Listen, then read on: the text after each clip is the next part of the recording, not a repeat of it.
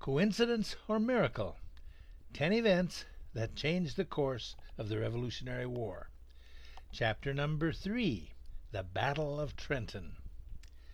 1776 was a very bad year for the colonies in the war.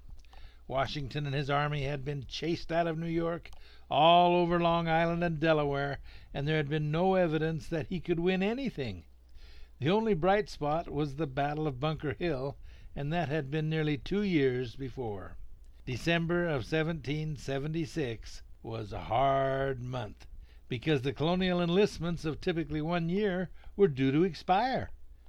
George Washington simply had to do something to turn public sentiment and the morale of the soldiers around. He knew of the potential of Trenton weeks before, but he had been dogged by his disintegrating army. He did not have enough supplies of any kind to fight a major military battle. When he called his officers together and laid out the possible strategy and how they could win, they each told him individually that their soldiers could not fight. Many had no shoes, could not even walk, because it was winter and there was snow everywhere. When the scale of the disastrous situation his army was in was fully revealed to him, George Washington hung his head and said, "All is lost." Then he called for Robert Morris, which is another miracle, and part of this group of miracles. He then hatched another part of the strategy that involved Betsy Ross, and then insisted upon such secrecy to protect her honor that most folks have never even heard of.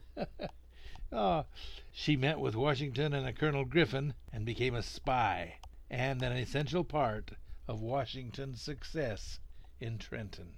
General Washington called on Colonel Griffin to create a distraction for the British forces then present near Trenton, New Jersey. Griffin led about 900 militia and Virginia regulars into Mount Holly, from which he harassed the pickets of a Colonel Carl von Donop at Bordentown, who was supposed to be backup for Trenton. Colonel von Donop brought all of his 2,000 or so troops to Mount Holly to punish Griffin in the Battle of Ironworks Hill. Now von Donop was now out of position to help Colonel Rall in Trenton. And on the morning of December 26, 1776, Washington crossed the Delaware and defeated Rall at Trenton.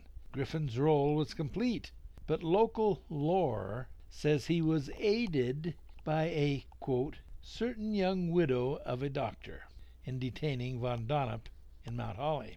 Now, von Donop was quite a ladies' man, or so he thought.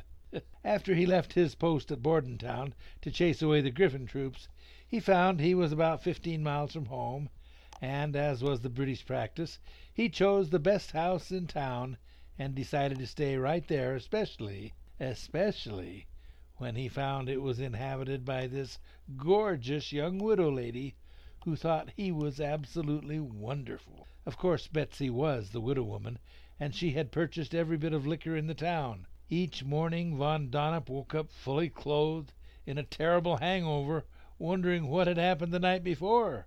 When news of the Trenton victory reached him, he just folded. He ran away. He never even went back to Bordentown to collect his injured or wounded.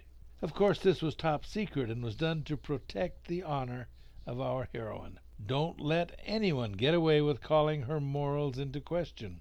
She was a good girl and a major part of the miracle of the Battle of Trenton.